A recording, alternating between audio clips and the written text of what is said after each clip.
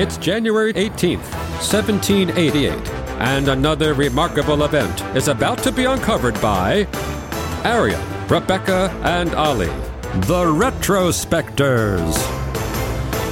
Indigenous people had been living in what we now call Australia for at least 50,000 years before this day in 1788, when the British First Fleet sailed into Botany Bay, known to locals as Kamay, to establish their new penal colony. Only the bay that they'd sailed into was really open and unprotected, and there wasn't much fresh water there, and the soil was no good for farming. So it really wasn't long before the whole fleet was on the move again, heading slightly further north to Port Jackson, where finally a few days later the settlement of the colony began, and that's the city that we now know as Sydney.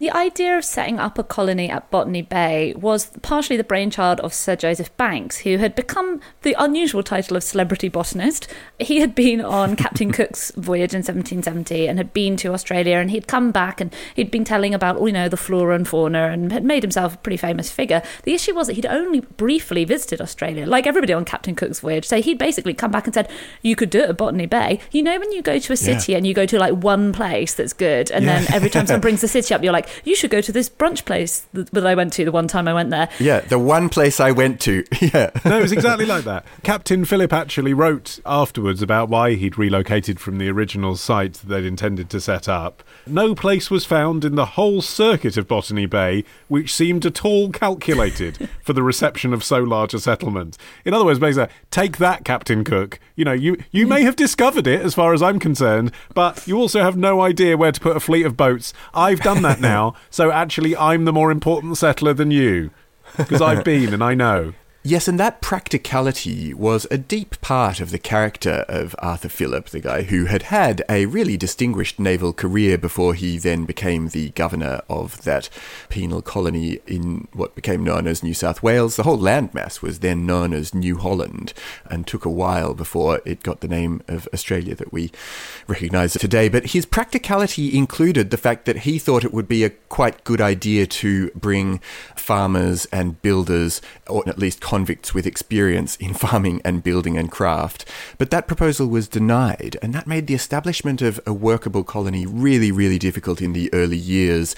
And, among the many inhospitable things that they faced, I think the lack of knowledge among the team that they'd brought with them, the fact that they'd really brought people whose expertise was in stealing or in whatever crime they'd been convicted of, that came to count against them massively. The First Fleet consisted of 11 ships carrying about 1,400 people, and about half of those were convicts, and the rest were, members of the crew, Marines who were there to guard them, and sort of skeleton staff of officials to get the new colony off the ground.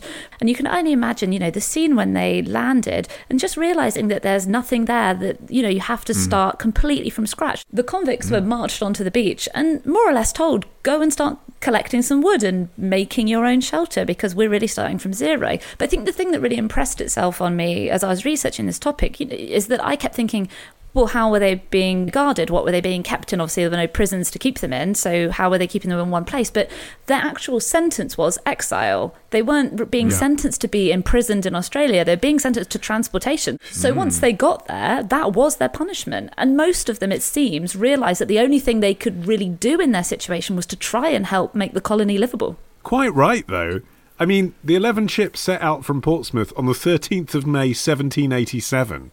So they'd been on an 8-month voyage by this point. 252 days. That is a long time. Try and remember what you were doing last May, right? Yeah. And a lot of these people had literally stolen groceries. And so, the punishment of being exiled for 252 days just by itself would have been sufficient, given that New South Wales was put into law as a destination for convicts when the British government deduced that Gibraltar was unsuitable. I mean, it's a few days to Gibraltar. It's 252 days to get to Australia. So you have served your sentence on the boat. 48 people died en route.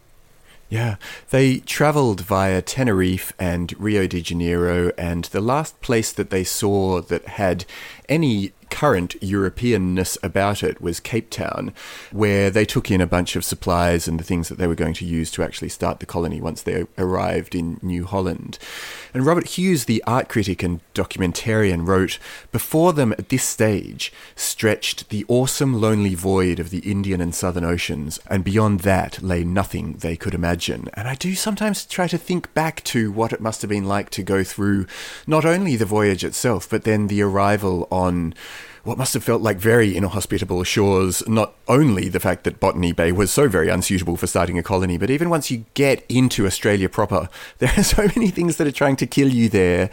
Plus, of course, the fact that this was not terra nullius. That was the legal determination of courts in Britain that sort of justified the establishment of a colony in this land.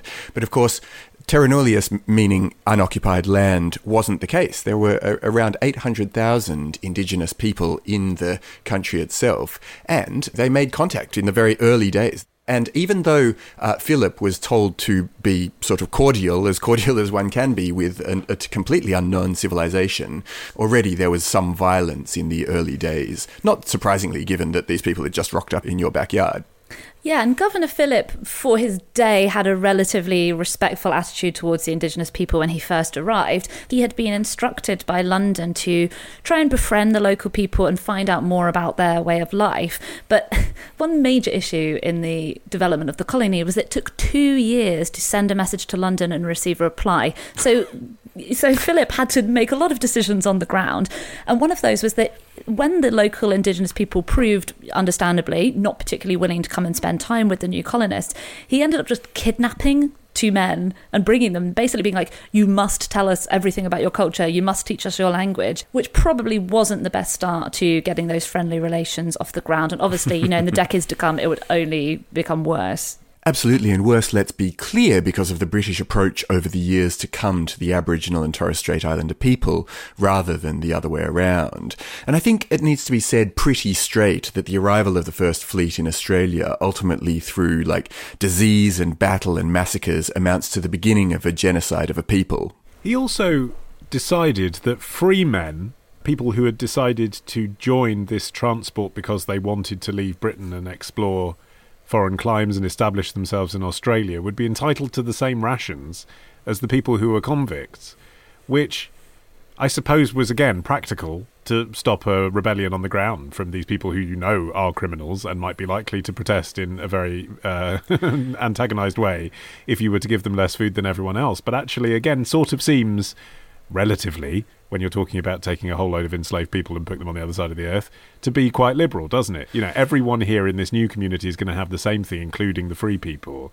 I just can't get my head into the psychology of the free people and how they told their friends back home that they were going to Australia. Because it must have been marketed to them as a place you go second only to the death penalty as a punishment. And then they were like, yeah, I'm going to go and set up a business. I mean, it must have been people in Britain must have thought they were absolutely mad. Yes, I mean, I guess at that stage they must have had a sense of the opportunity that it presented as well as the risks. But you're absolutely right, particularly with the foundation of a colony, and especially knowing what its purpose was, which was that it was going to be a place where you sent your prisoners who didn't fit in your already totally overflowing prisons, and also they had them on kind of hulks and dilapidated ships all around the country. So you were travelling with people who were kind of ne'er-do-wells at best. But I do think that something of Philip's comparative enlightenment in his attitude to the people that he was setting up this colony with was part of what stopped it from being a complete failure on the voyage itself, and certainly in those early days. Once the second and third fleets arrived, they had been much less well handled by the people who were running them, and these supposed reinforcements who were arriving to try to bolster this sort of fledgling new community all turned up half starving to death and in some sort of physical peril, and had to be revived by the people who they were meant to be relieving. So something about Philip himself, he was obviously the kind of person who ran a tight ship. Or a tight 11 ships. Yeah. There's also a curious kind of reverse social stratification in Australia now, where I remember there was a moment where, when I was young, this software was brought out through which you could trace your lineage either to a convict or not to a convict. And it was weird that in my primary school, the kids who could trace themselves back to a convict had a sort of... Bit of a swagger? Yeah, a bit more of a swagger about them. Yeah, whereas the rest of us were lesser, free settlers, or I suppose people with indigenous heritage as well. Is there still any beef between the kids that are the descendants of, like, the captains and the kids who are the descendants of the convict? Oh, good question. The kids of the captains evidently didn't go to my schools because I was just with the convict kids. Tomorrow. So their research really was in motion. They were researching in a whole lot of different directions. Love the show? Support the show. Patreon.com/retrospectors. Part of the Acast Creator Network.